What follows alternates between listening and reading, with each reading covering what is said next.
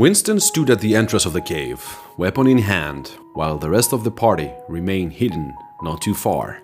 He spoke to the armed man, trying to resolve the situation without resorting to violence. The man wasn't the fugitive they had been tracking down, but he admitted to be the person who helped him escape. He was wearing strange clothes and wielding weapons that Winston had never seen before, and he claimed to have come from foreign lands, places outside of the island of Sarthorak. He refused to hand over the prisoner, revealing that the old man had saved him from a terrible storm many years ago, and he had sworn to repay him for that. When he mentioned the storm, Winston became even more agitated. Him and the prisoner recognized each other. The fugitive was Anvar Whitesail, Winston's father, believed to have perished 3 years earlier at sea. He was hurt and exhausted. As Winston rushed to his side, the rest of the party revealed themselves and put away their weapons. While Anvar rested, the foreign man, now certain that the group meant no harm to either of them, introduced himself.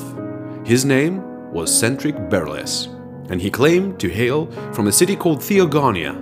The party offered to relocate them to a safer place, a different cave known to Nox, and he agreed.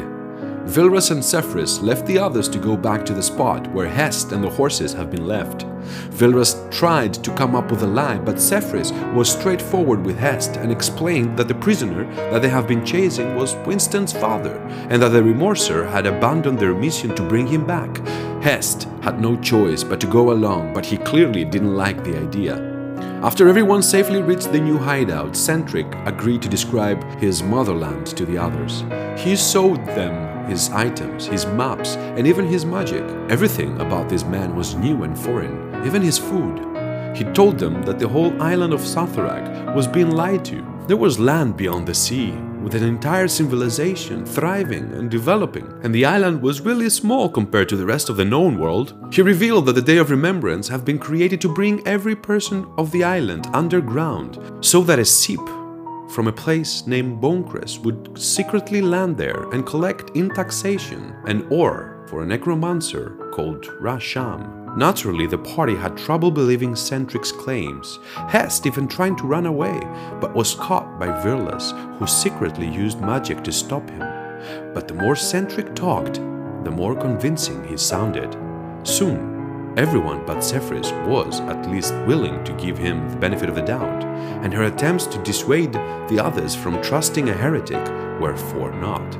Once Anvar woke up, on what little strength he had, he verified Centric's story. While he had never seen the lands that Centric spoke of, he genuinely believed his words. It was from him that he received the directions to the new land, the map that he discovered in his cell. And it was because of Centric's stories that once Anvar came back, he was arrested and branded a heretic. Now he had been freed. Anvar wanted to reveal the truth to the rest of the island and start a rebellion. Winston swore to help him out, and the rest of the party followed along, except for Cephris, who seemingly agreed to the plan but actually had no intention to betray the order. At the end of the night, the group was ambushed by 4 masked men. They didn't appear to be remorsers, but they immediately shot at Centric and Anvar, fatally wounding the latter. In the ensuing fight, all 4 of them were killed, but Anvar's fate seemed grim.